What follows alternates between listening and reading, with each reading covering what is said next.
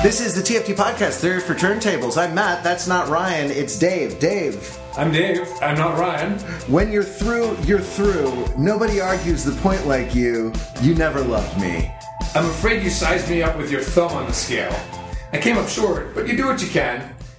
The hammer's nothing without the nail. That is one hell of a mixed metaphor. It is a mixed metaphor. There. And it's a mixed metaphor from Amy Mann's newest album, Mental Illness, which is on the Billboard 200 chart. That's right, we are back from the wilds of the early 1990s, and we are back listening to contemporary. Are we really? We're talking about Amy Mann. That's a good point. How far have we come since then? Everything old is new again, or something like that? So Dave is a friend of Ryan's and mine. He is an incredible music fan, also a graduate of our alma mater, and both Ryan and I have been involved in many long musical discussions, sometimes contentious, sometimes very agreeable, with our friend Dave. So Dave, I think they're always contentious, even when they're agreeable. That's the fun of it. Yeah, exactly. That's the fun. You know, people who grew up in healthy families, families not, scarred by the constant bitterness. Like, they don't understand that, like, just having,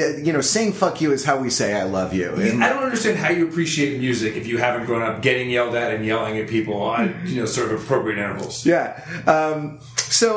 Amy Mann, wow, she's still a thing. She is still a thing, and she's many things, apparently. She did a thing with another guy that wasn't the guy you might expect, right? She's married to a guy who's still a thing, but she went and found this Ted Leo guy and did a thing. Right. That is a pretty good thing. And it's called Both, right? Or The Both. Both. Because in order to get the URL, you have to put some sort of an article in front of the word. And make it Googleable, much in the same way that Churches spells their name with a V. Right. Like, everyone needs I guess like Flickr, right? It's funny, I was thinking of Seven. They were so far ahead of their time that they actually sort of internet protected the name of that movie by putting the number 7 in where the V should go. Yeah, it was, and that helps. It helps that it was a good movie and not like a shitty internet startup. Right. Although whoever has the website 7.com is getting a lot of traffic from confused horror movie fans. You just put a porn site there and you make your money back. Whitehouse.com, right? Is that the yeah, that's the famous one, right?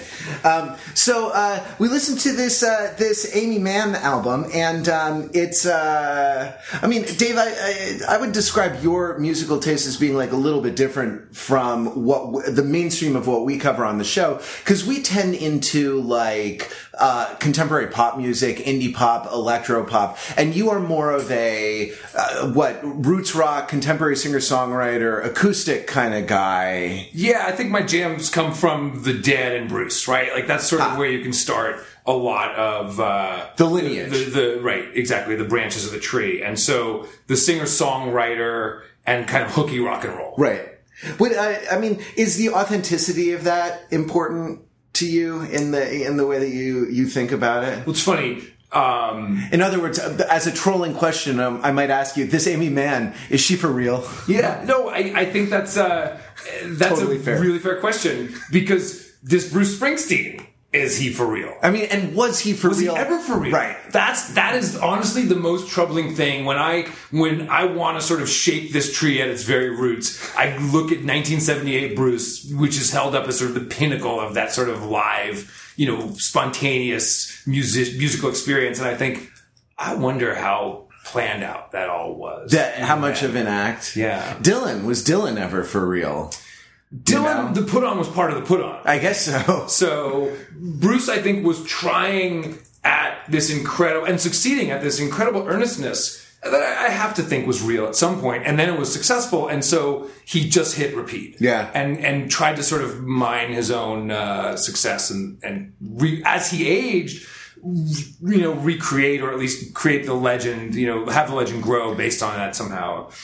Look, she's definitely for real. I think where I'm inclined to give her short shrift, I do so unfairly, because you just need to look at what she has done over the course of this 30 odd years now of career, yeah, and who she's worked with. And I think you can judge a talent often by the talent they attract. Sure. And she's really, I mean, she's attracted the best. She really has kind of worked with incredible people. That is, or who likes her. You know what I mean? The idea that Paul Thomas Anderson is going to make a whole movie based on kind of getting inspired by these Aimee Mann songs, and you end up with Magnolia, which is not which is a bit of a sprawling mess, a bit of a shaggy sort of thing, but like is still a work of considerable accomplishment and like artistic merit. And like this was all to do with Aimee Mann. And so like, yeah, people who I like her. So even if I don't like her all the time, I feel like I owe what she does a little more regard than just dismissal. That's exactly right. It was easy, I think, for me to not even prejudge, just judge, just like put on that sort of judgy music fan hat and listen to the album through one time and think there's no there. Mm-hmm. But I was able to take a step back from that and try to engage with each of the songs and really just appreciate what she's doing in light of, the last album she made, which was a rocker, and, other things she's done.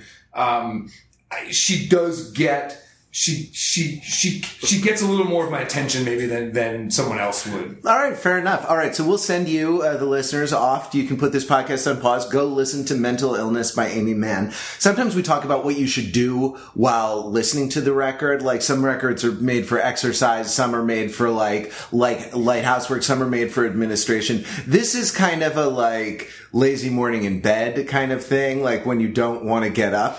Right? Yeah. I mean, it's called mental illness, so you can have a lot of vanilla ice cream to consume. if you have some granola, ironing to old do. granola to exactly. Yeah. Here's the thing about this album, I think, and I was going to say this earlier, and so you told me to save it, so I saved it, and I'll say it now. I think this album is better enjoyed, and maybe this is a comment on where we are musically, contemporary, with contemporary music.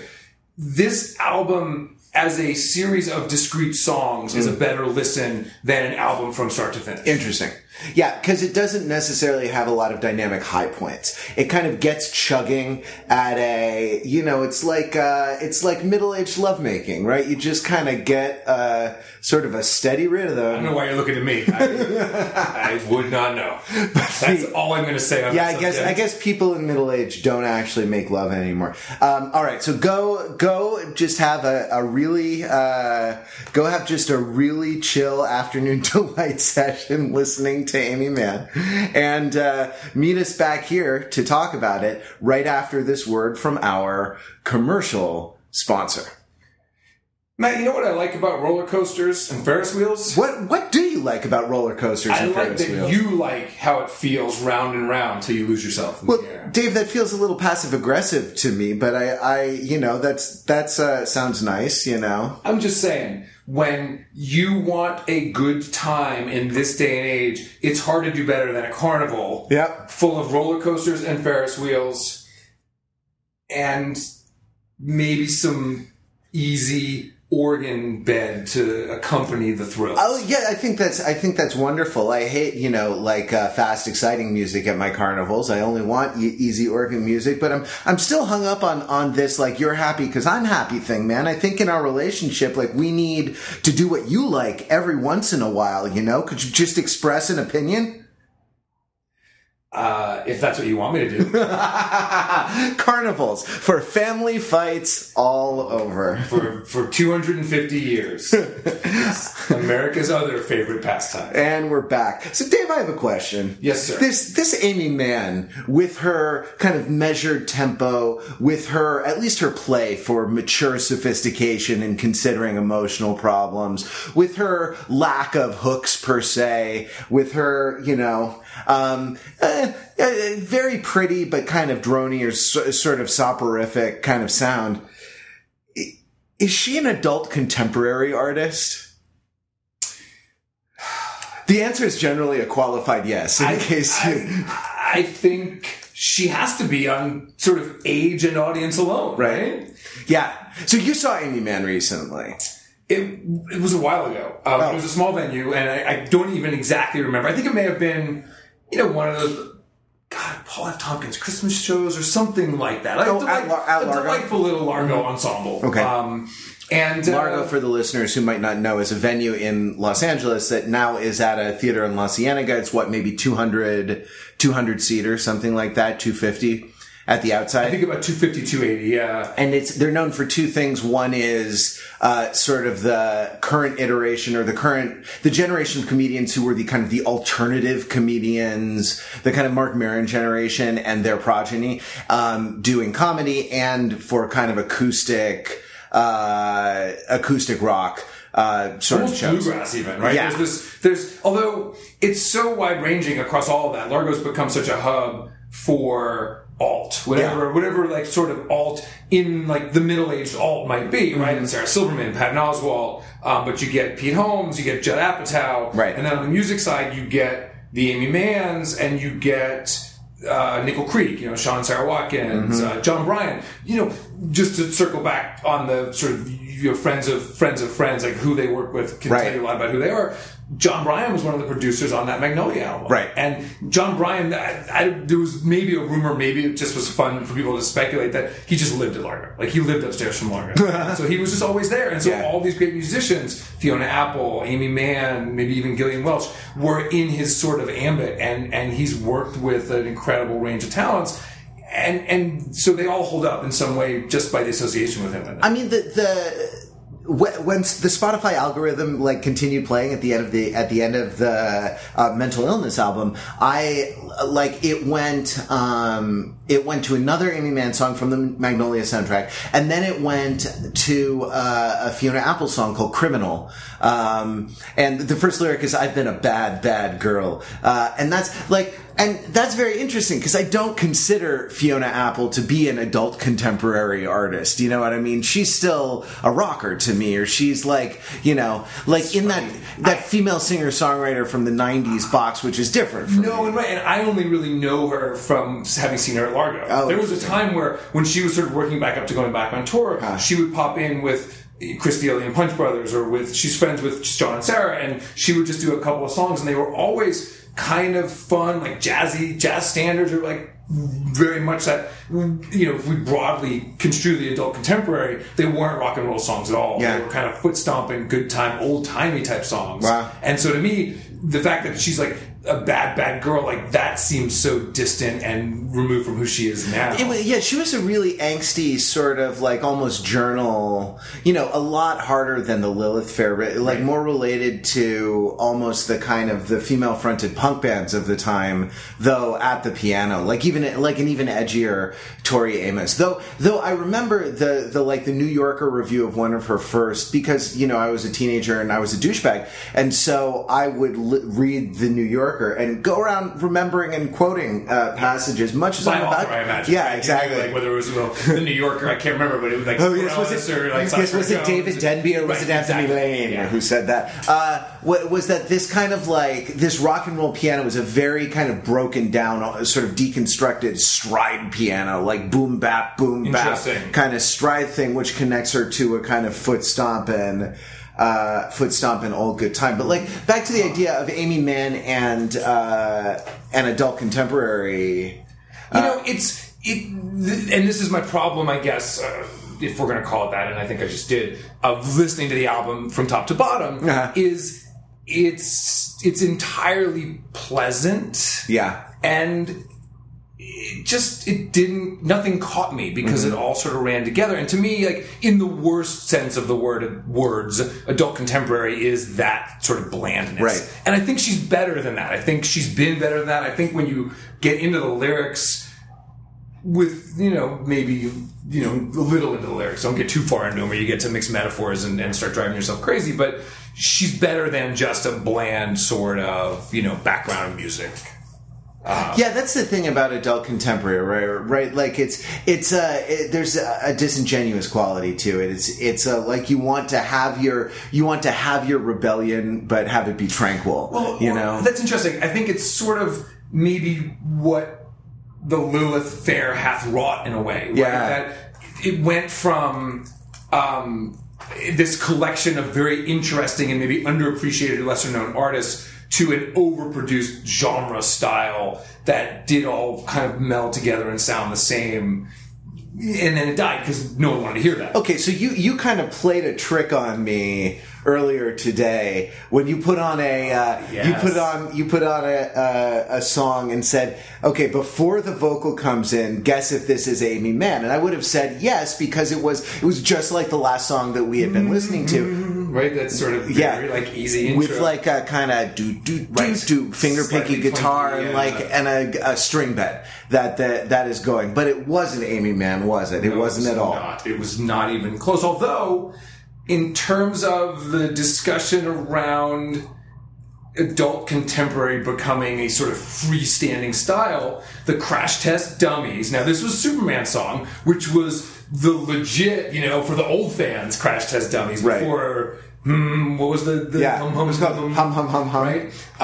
Before they did their hum job. Right. Before they became an adult contemporary band. Right. They were just another quirky Canadian outfit singing about Superman as though, he was just around the corner. Crash Test Dummies, Bare Naked Ladies, Moxie Fruvis. There was a whole like quirky Canadian, like almost novelty rock kind of genre, right? Well, I think that's how it got sort of translated across the border. And okay, Bare Naked Ladies maybe sort of put the point on that a little too much, through the... They were, I mean, to a certain extent, they were all, like, I put them almost in the same category as Weird Al a little bit. Bare Naked Ladies, No?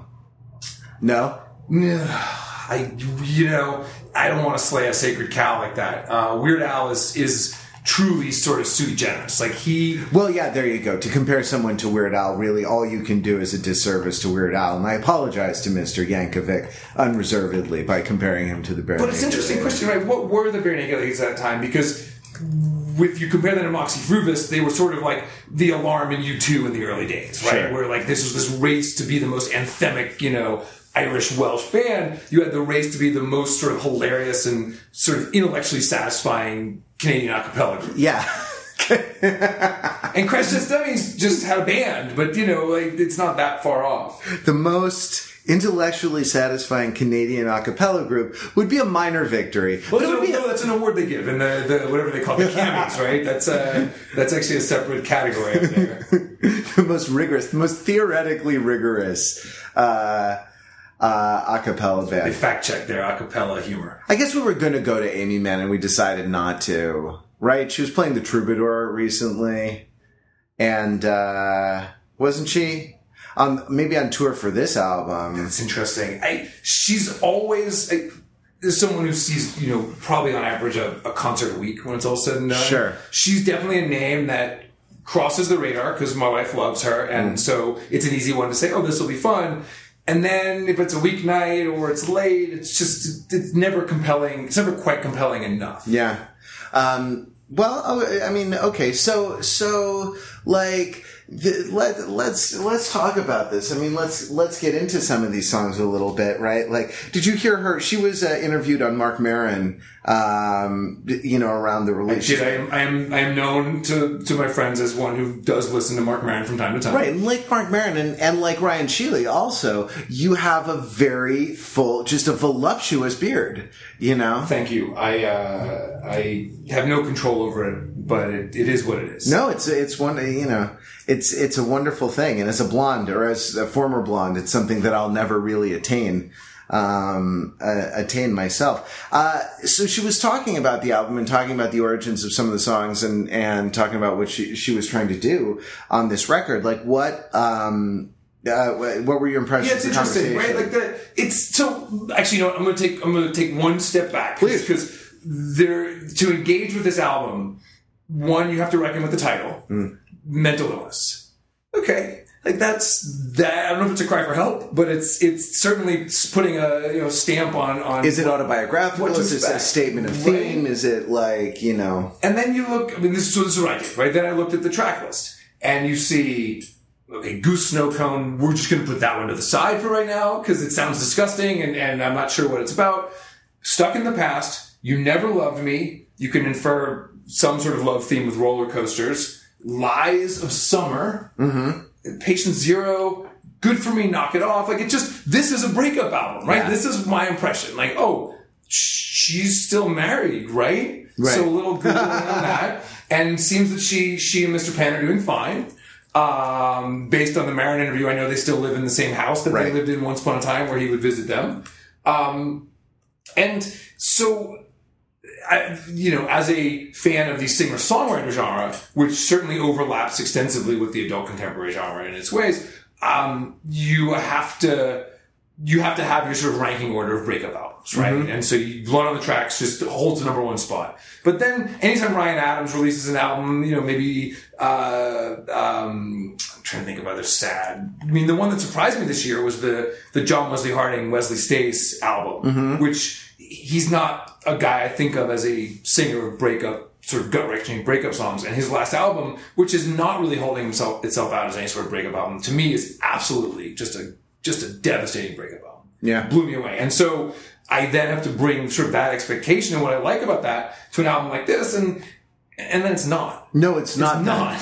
So there's a sense of false advertising, or there's a sense in which that you get taken in by the trappings of what the... Well, and it's just, again, we'll come back to Dylan, but the idea that, I don't know if this is maybe not entirely correct, but there, for a lot of people, the anticipation of and the delivery of a solid breakup album is one of the great things in life, mm-hmm. right? Ryan's most recent album was in the works as his divorce was unfolding, and it was much anticipated because, oh my God, Ryan's got another breakup album coming. Another breakup album. Yeah, this is the Mandy Moore break. So great, right?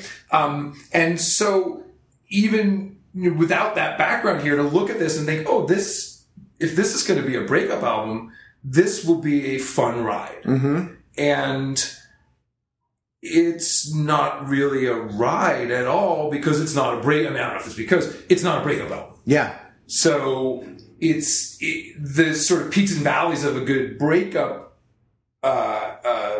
disc are missing here, right? This is it's a very gentle sort of boat ride through, and this I'll take from the Maron interview, characters she's drawn and stories she's created. Right.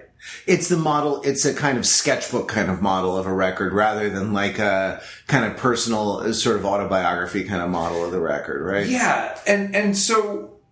Whereas with Blood on the Tracks, you feel like, and that's the one, I mean, that's the big one, and that's the one that got me through my recent breakup, and you feel like it's almost like a diamond, right? It's like there's a facet, each song is kind of a facet, where it's examining one aspect, whether it's like anger or loneliness or, loss or whatever. Like, this is not that. They're kind of unrelated to each other, and they're kind of, lumped together through the theme of mental illness, right? Right. And it plays with that sort of expectation or that excitement to not get taken on a ride like that. And so to have to wait, I feel like in a way I was passively listening for starters and nothing jumped. I like the sketchbook idea. It makes me wonder to what extent artists are releasing albums because that's what they know and that's what they do, when these songs might have actually stood up better released on their own over a period of time. Yeah. Which is what Weird Al did with Mandatory Fun, right? Like, before that record dropped, there was a week where every day there was a new video, and it was like they're separate events. Right. You know what I mean? They're not even they don't even need to be related to each other, and each thing was kind of a media event on its own with a different video with different guest stars and, stuff like that. Just this sort of incredible production. I mean, yeah, that's an interesting thing, right? Like, because you have an artist like her with a huge deep catalog. You got to imagine when she plays live, she doesn't play this whole record. I mean, maybe it predominates because this is the new album and it's what she's selling. But that's an interesting question. It was interesting to me on Maron that she played, I want to say Patient Zero, but now I can't remember. She played it because it was the one she knew. Right. It wasn't, we've played all these and this is the one with just me and the guitar. It's like, this is the one I've got. Yeah, maybe she hasn't been touring this record yet. And so it only adds to that idea that I have that these are kind of discrete moments that have been kind of stitched together. Yeah. for convenience. Yeah, I mean that's interesting. Like the promise not delivering is an interesting idea, right? Like the and what an album promises when you listen to it, like Tori Amos's "Boys for Pele" promises human sacrifice, right? And depending on who your friends were when you were a teenager and that album came out, you might actually have gotten a little bit of that. And I feel like mental illness, if you sort of say, oh, this has the look and feel, this has kind of the shape of a breakup album, or like even just the idea of mental illness, like there are two discourses about mental illness. One is a hyperclinical one that's a like DSM-5 definitions and diagnosis codes and medications and sort of things like this, and an associated political discourse around access to medical care and things like this. The other is like a personal narrative. The other is like a Moth story slam, right? Like, oh, this is mental illness. This is my battle with depression, or this is my, sort of journey through bipolar illness, or like what, you know what I mean? Like whatever the, personal story happens to be. And it ain't that. Right. Right. Well, and it's funny now, now that we're sort of considering this as a whole, and this idea that maybe it's not an album. I think it is an album. I think it has to be considered as an album.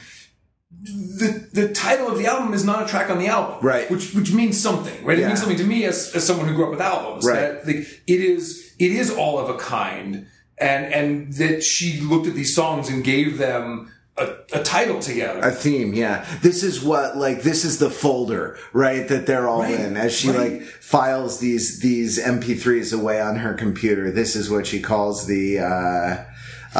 This is what she calls it. It's funny too, right? That's the story. I guess we'll get to where we were going to get about Goose Snowcone, right?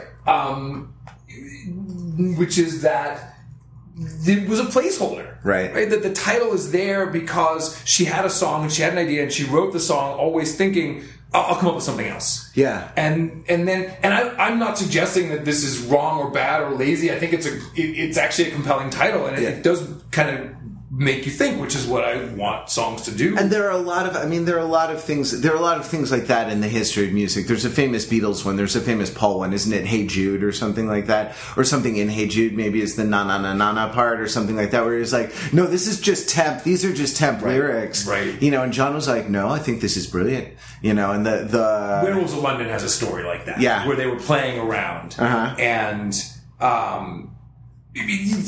it's one. This is also what happens to an artist like Zevon, who's so deep and so sort of rich in his sort of body of work that he's known for a joke song that they just sort of busted out in the studio. And I think his wife, I want to say Crystal, was there, and they were just like rollicking along with this riff, and somebody asked, where that came from, and they said, we just made it up, and she wrote it down because no one had written it down and preserved what they had created spontaneously as, I think, his most famous song. Sure. That is an interesting thing that, as a musician, as a creator, you're not necessarily the best judge, right, of what is of lasting value of what you do, because what you have is how it feels to you, and that's not necessarily the thing. Let's talk about Goose Snowcone. Looking into the face, and this is so Goose Snowcone is a reference to an Instagram picture of her friend's cat, right, and that she was looking at that. The cat's name is Goose, and he had a white puffy face, and it looked like a snowball, right? And so he's the Goose Snowcone. This is almost unbelievably cutesy and makes me want to punch a cat in the face for the cutesiness of it. But I think it was supposed to be. I think it was supposed to be changed, right? Should be shaking it loose, but you do it alone. Every look is a truce, and it's written in stone, right? Where are we? This is the problem that I started to have as I got into this album and found myself enjoying it more. Right. Was listening to the lyrics and confronting this complexity that spoke to a depth that wasn't there. Yeah. The lyric about the origami crow. Uh-huh. I thought I saw at my feet an origami crow. It was only the street hidden under the snow. Uh-huh. That's a fine couplet. I don't know what the hell it means. No. And always snatching defeat. It's the devil I know. the metaphors are all mixed up again, and it's imagistic in a way that's nice, but again, it doesn't really hold up to much analysis. Yeah, you like me, you're an English major, right? Like, and in one, the idea is to kind of establish your metaphor system and then cash out the like things. Like the famous one is Shakespeare's, went to the sessions of sweet silent thought, I summon up remembrance of things past. He's taught, it is a reference to judicial sessions. Like court is now in session, and like a circuit judge who used to ride around, so-called because they used to ride around on a circuit, having court in different, hosting to host a trial, like presiding at trials in a dispersed geographic area, and you summon up the way you summon a witness to the stand. And so this is like Shakespeare sort of establishing the metaphor system and cashing it out. When to the sessions of sweet silent thought, I summon up, as a witness, remembrance of things past. Now, okay, looking into the face of the goose snow cone should be shaking it loose, but you do it alone. Not quite sure where we're located, right? Or every look is a truce. Look, I can make this a song about loneliness post breakup, because I'm going to stick with this sort of trope, whether the album will just keep pumping that piano key. And it's just I have to do too much work to the lyrics here to make them fit my idea of what they mean. And maybe that's okay. I mean, maybe that's that's what art does, is it makes you think and makes you sort of form an opinion about it. But I don't trust my opinion.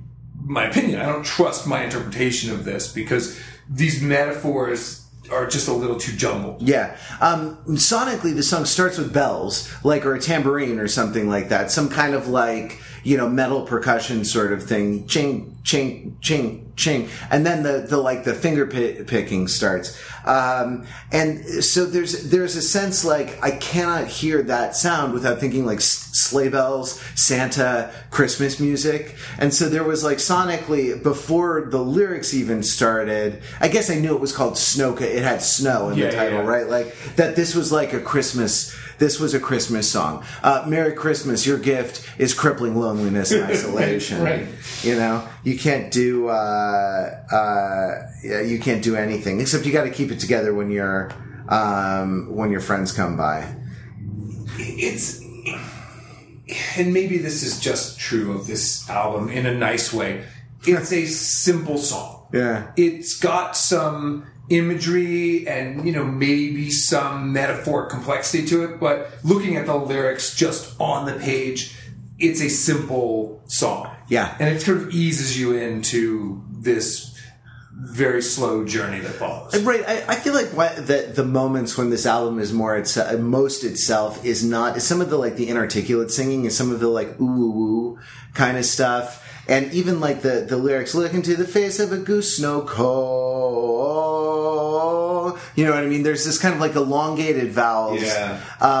That the pure O or the ooh sound, that this is actually more where this thing lives, in a kind of soothing. No, I think that's right. I think that's the very sort of nature of this album, is it's just a sustained sort of meditation, a sort of it's a little higher than that. It's less didgeridoo and more pump organ. But it has that just and so what started to come out, where the album started to separate, where the songs started to separate for me, was on the songs that were more heavily just a guitar, just singing in a guitar, or a piano, a distinctive piano that wasn't sort of softened into a bed of strings or organ. Yeah. But overall, the impression is still very much just that, for 40 whatever minutes, right? Which it's a pretty good session of meditation, right? For someone in the modern world who's used to the stimulation of phones and things like this, a 40-minute meditation is good. I mean, I wonder if there's something throwbacky about that length, because that's, it could fit on an LP, right? And a lot of especially streaming albums have no physical limitations at all. So you can do like a real Use Your Illusion 1 and 2 kind of. That's a fascinating and maybe sort of cynical, at least as I mull the idea, right? I'm thinking merch booth now. If we're going to tour this album, we're going to have to sell it on vinyl, right? Because the kids want the vinyl these days. By kids, I mean 48-year-old hipsters who are going to the shows and have turntables in their office. And so let's make sure we fit onto 2 or 4 sides, depending on how much we want to sell it for. All right, so let's pull up amyman.com on my computer right now. Oh, it has the background of amyman.com is the little creature, whatever the little like Ewok-y kind of creature from the cover of the album, who is sort of alone in the forest, sort of isolated, but also like seems to radiate light, whereas the kind of gloomy and ominous environment all around the creature. And yes, indeed, you can buy the Amy Mann Mental Illness LP plus t-shirt plus tote bag plus bandana plus limited edition psychological art therapy cards bundle for $75. That's the top price. The LP by itself on Fire Engine red vinyl is $25. 2 sides or 4? 2 sides. Right. And it comes in a kind of decorative slipcover, actually sort of pretty cool decorative slipcover, sort of like Russian nesting doll set of album covers and things like this. Let's see, the t-shirt has the creature on it. The bandana is sort of a variation on it's on sale. You did not mention that it's on sale. Oh yeah, it's marked down. Marked down from 85. Yes. Well, that's that's the bundle pricing. Just purchase separately. These items would run you $85. Something like that. Yeah. I like limited edition psychological art therapy cards. Where do you come down on the idea of kind of music as therapy or music as catharsis or healing? Because you get the sense that like in breakup albums, that's the name of the game. Oh, totally. Right? I think, and that's always been the sort of, the essential quality of the blues, right? Playing the blues, listening to the blues is meant to sort of take you out of the blues, right? So I buy it. I think it can misfire horribly. But there's no doubt that there is a healing and a sort of emotionally grounding quality to it doesn't have to be good music, it has to be music that you connect to. Yeah, it has to be cathartic music, right, somehow. But there are two kinds of like blues, right? Like one is a breakup, like you're gonna get over a breakup, right? Like one hopes. Like the kind of the normal progression is that you like purge it and it's gone. Then there's sort of the condition of being like poor and black in the South and singing the blues, and it's like that's not going away, right? Like the social oppression isn't going away, or mental illness, like a sort of something that you live with day to day, an aspect of the way your mind is composed is not going away. Okay, absolutely, and it's funny. Like, I did not mean to sort of create a false equivalence. No, I got you. But it's interesting that like there's the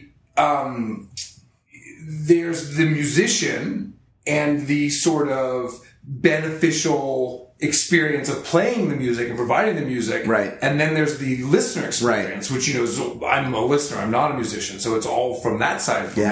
And there's been enough of, exploitive co-opting of both mentally ill and, otherwise disadvantaged musicians through time that I think that's got to be a part of the, the experience, or at least, if you're concerned and connecting to the music, it's a question of what are you connecting to and what are the benefits that the musician is getting in terms of are they being compensated properly, or are they being, if they're freshman musicians struggling with, depression or addiction issues, there's help to be had. And so I think that's now it's Yeah, much or more is it public part of the like conversation. it was? Who was I listening to on Maron? Oh, Anne Hathaway was on Mark Maron. She was talking about Judy Garland because she's apparently a huge Judy Garland aficionado and wants to play her in some upcoming project. And she was talking about how she was just pumped full of pills and things just to like get her upright. Whereas she wanted, like, there were a couple times in her life where she was like, "No, don't make me perform.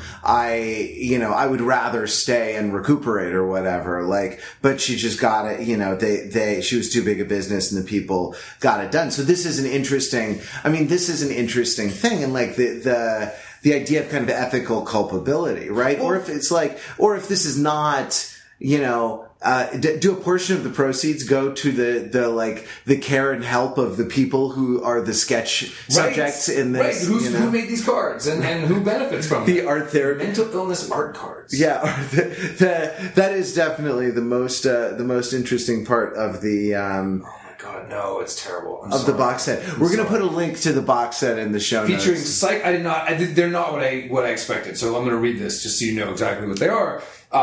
They feature psychological tests to help you discover how you view yourself and how you think others see you.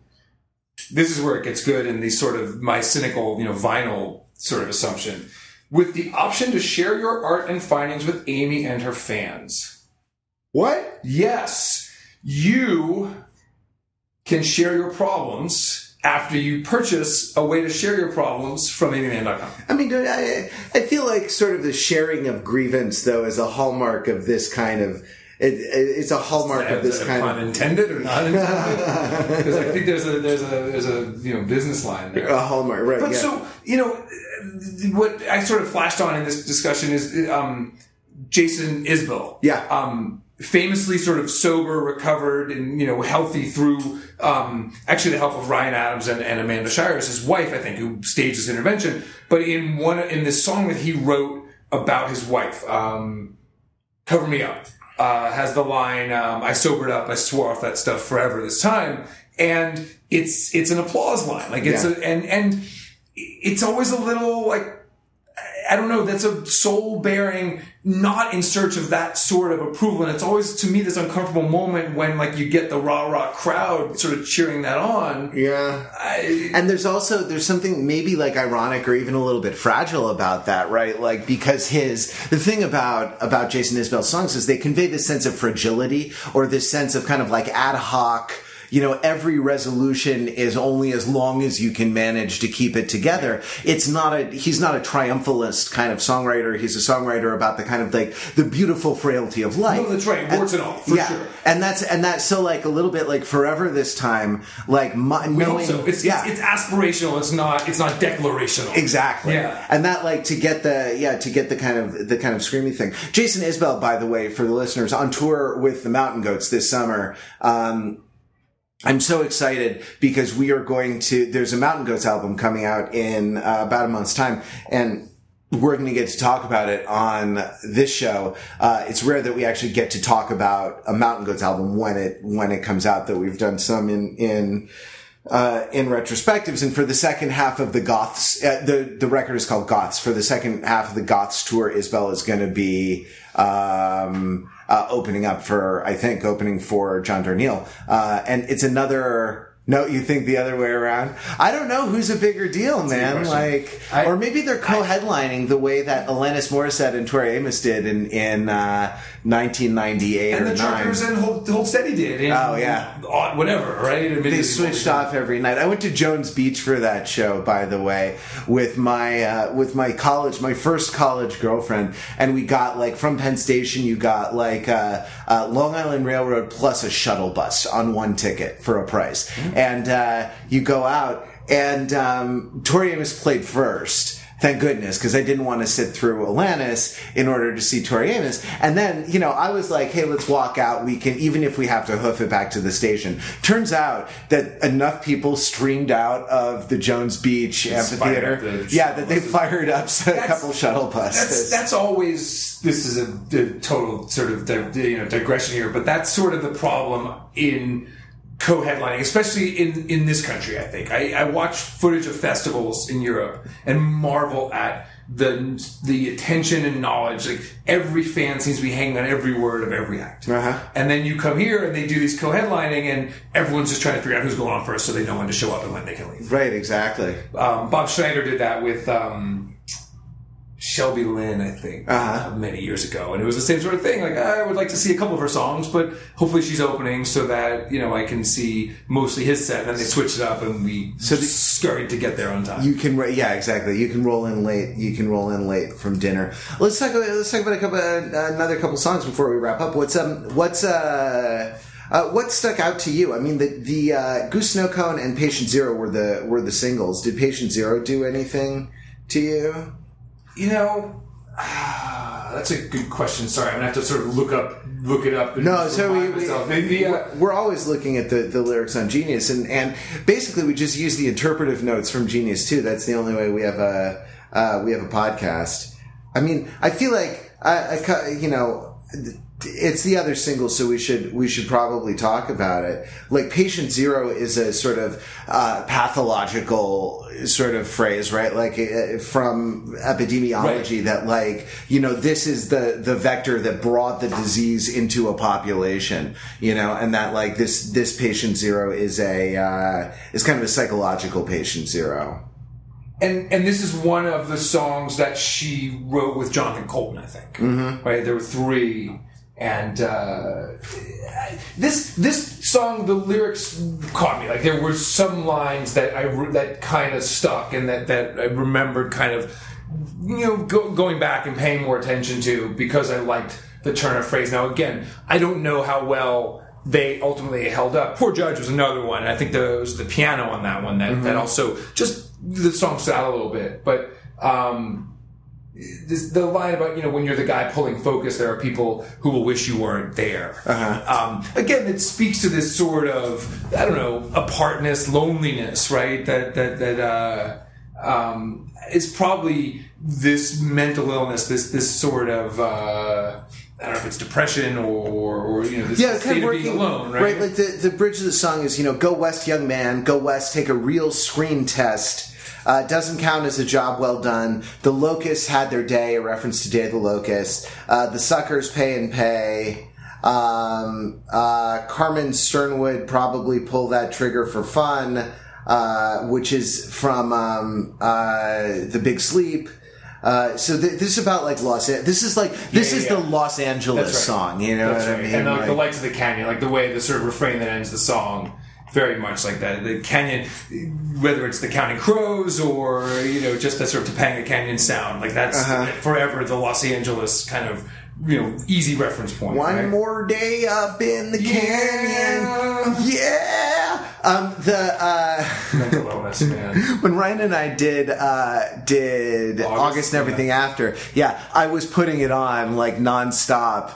In the office, and the first couple spins, Dave was like, "Oh, really?" And then I feel like by the end of the week, we were all really into it. No, it's a great album, and to be fair, Long September is not on August, right? That's sort of it's on Recovering the Satellites. That was his sort of when he. I don't want to talk about the Crows, but there was that sadness, that sort of existential sadness became sort of his thing, it felt like, by that album. And so that's where I go whenever canyons or crows are mentioned. But no, that album, I do think that album holds up. What do you think about the kind of the price of fame, or entertainment business as a metaphor for all the maladies of life? Kind of songwriting, right? It's pervasive. It's a hard one. It's like a recovery song or a relationship song. I think as an artist, you have to temper sometimes. I would think as an artist, I would want to temper sometimes the instinct to wear that on my sleeve. Yeah. And part of it is because there's an instinct to hear that and look at someone like Adam Duritz, look at the Counting Crows and think, oh, good God, cry me a fucking river. Right. I'm sorry that you're so rich and lonely. But, it was an essential truth to him. I don't doubt that. I think that, and that was also, again, at the birth of adult contemporary in that way, right? There was a steamroller that, Tracy Chapman, there were people who just got sort of crushed under the popularity of what they what they were instrumental in creating. It's a modernist move, right? Like it's a night like between the wars, like 1920s kind of move to sort of make artistic creation a metaphor for all kinds of life, and it's kind of the roots of some of our ideas of like life as performance or authenticity as performance, But I just you're gonna throw some more Shakespeare, right? You're just dying. There's a poor player who struts and frets his hour upon the stage. Can this cockpit hold the vasty fields of France? But like a little bit, it's like workplace. It's like a workplace comedy, right? Like once the entertainment business is your workplace, like that's your day to day, and that's kind of your experience and what you have to talk about, And there's also, this has changed over the last 20 some odd years, but the kind of interest at a remove of the 90s versus the TMZ fueled every celebrity move is a news story, is reality TV, is potential success, fame, profit, whatever. Like that's a change that's happened where I think watching it from outside, I'm far more cynical of that move now. Mm-hmm. It was sort of sad and a little too revealing when Adam sort of became the guy who everything was a reflection on his fame and that sort of misery, that existential misery of his.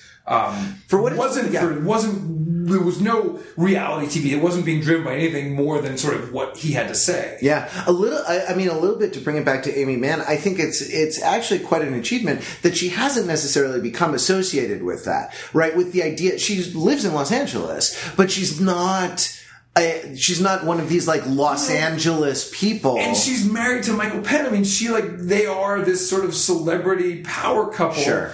She says on Maron that he's a hermit or a recluse, right? Yeah. So they're... Yeah, and all that he does is go shopping and then do the cooking for the two of them, right? Like in the family. They each had that moment... I honestly don't remember. You could probably tell me. I could look it up. When they were the sort of it thing. Right? Uh-huh. Their music, their song was the hit song. She's had a couple of those moments, I think. But they... I don't know that they're even sort of regarded as a couple in that way, right? They don't really, they've worked together, but they don't go out and sort of hold themselves out as this couple that are, this sort of success story and they make music together. They just happen to both be musicians who seem to live a quiet sort of life in Los Angeles. Yeah, I mean, I just as a counterexample, take Lana Del Rey, any of whose albums could be called Mental Illness, but in the more autobiographical sense. And she's very, very much in like, the vapidity of Hollywood. The kind of the emptiness underneath the beautiful surfaces. The kind of almost kind of like gothic crumbling up in the hills. You know what I mean? Like, it is so hard to be full of nothing sitting by the pool at the Chateau Marmont pool, right? Like in one of those nice bungalows around the corner. That's interesting. The nature, the sort of the way in which that caricature is projected as a reality. Is very much an essential part of the LA story. Yeah, it pisses me off though because like having been being from here, my Los Angeles isn't that, right? Like it's a sort of polyglot, like highly immigrant. That's why all the restaurants are so good, right? Because like. Everything is, hey, we invented... that took some time, right? All the restaurants are so good now because I think LA figured out how to take what it was given and actually cook with it, right? Where for years and years it was just steaks, chopped seafood, and the restaurants were horrible here. Or were awesome, but in a horrible way. Right. Yeah. All right. So let's wrap up with the song. Anything you want to? Here come the judge. There's something about Poor Judge that I can't quite, and maybe because it's the send off and the album ends with it, and so I was more aware of it as the sort of the songs ran out, but it was one that I came back to a number of times. Maybe just as a lawyer, it speaks to my essential sort of, educational. But core. okay, so let's go from the beginning. Falling for You was always falling up. I see. That's some E. Cummings level shit there, right? Anyone lived in a pretty how town without floating so many bells down. I see what you did there, Amy. Leather books and surplus government chairs. Okay, different image universe. I rose like smoke or the steam from your cup. All right, these are things that should be going up, not things that are falling in the wrong direction. A wave of heat where the lighter flares. And that's, it's kind of typical of the, like, incoherent metaphorical system. Yeah, but again, I can create an image out of this, right? Like, this is a reading room in some sort of cozy, dated mansion, right? With a fireplace and a pipe and, probably tea. Yeah. But it's not... It's dilapidated, right? The surplus government chairs. Maybe it's an office, but there's something about the leather books. I'm not, maybe because I'm averse to this image, I'm not picturing a law library so much as like somebody's reading room. Or a fancy public library, maybe the New York Public Library or something like. I don't know. It feels very personal, right? The sort of that it starts with this image of falling for you. It feels more private than that. It could be an office, but I went to like a house, something more intimate. I gotcha. All right, so then that's so that's the verse, and the refrain is, "My heart is a poor judge, and it harbors an old grudge." I mean, what as a send off or as a song by itself, as the kind of like the piano, the kind of the soft rocker, and by rocker I mean holding your knees in a fetal position, rocking back and forth, and or just a chair. It could just be a chair that lets you sort of do that motion, absolutely, in a more socially acceptable manner. That kind of that self-stimulating, like self-comforting motion. What were some of your thoughts about it? I'm now finding the crazy mix of metaphors almost endearing. Right? As I read some of the stuff that I liked and that sort of stuck with me, helped me overlook the fact that the walk off a cliff was a dream of a car with the brake lines cut. It's just, there's a lot of motion, but it doesn't really hang together. And so there's a dreaminess to it, I think, at the end of the day, that's captivating. Oh, that's interesting. Like, there's a logic. I mean, yeah, okay, so like in that first stanza, what you were saying, there's like a logic of like heat. There's a logic of kind of things rising. There's a logic of a sort of coziness in that, like, the associations, it works sort of associatively rather than working in a strictly literal or kind of literal metaphorical, a rigorously metaphorical manner. And that is definitely an artistic move, right? That you can make. I didn't realize this until just now, and I like this. This is reminiscent of another song that maybe will come to me, but she flips the script at the end, right? Yeah. It's this, my heart is a poor judge, and that's you can pick any number of songs about bad choices made in relationships, but the before the last refrain, it's your heart is a poor judge, and so we're in this together where it's not just her mistake when it's all said and done. And whatever the old grudge is, I haven't sort of gotten that far with the analysis of it, but it rhymes with judge. So, it works as as an idea about kind of hanging on to bad choices and a both dreamy and captivating, but very much up and down past. I mean, what makes a judge poor, right? Like, a judge is poor in the legal sense when the judge is not impartial, right? When the judge is not disinterested. But here, it's sort of like the judge's judgment, right? Like, the judge is not discerning in the proper way. Well, it's interesting. That's certainly how I was hearing it. But now I'm thinking about the surplus government chairs, and I'm wondering if it's just a impecunious judge of some sort. It just can't afford nice stuff. Yeah, it ends on a note of, I can see your light on calling me back to make the same mistake again. And this is sort of true of life. And it's sort of a nice ending that, like, there's not a resolution. It's just like it just continues in this state of tension. Of sort of me, you, what I know about you, the idea that a relationship is a bad idea and stuff like that. Yeah. And we're lonely, and we reckon with how we deal with that from time to time in ways that ultimately we might regret or we know we shouldn't indulge. Yeah, that's a true statement about us, you and me, but also the song is about we're lonely and I was talking about you. Okay. All right, let's leave this podcast in a productive state of tension. Dave, thank you very much. It was my pleasure. I hope that I did right by Ryan in his absence and did right by you in your presence. Absolutely, and we'll hear in the comments on the show notes what you think. I'll relay them to our friend Dave. Thank you for listening, and until next time, keep it real.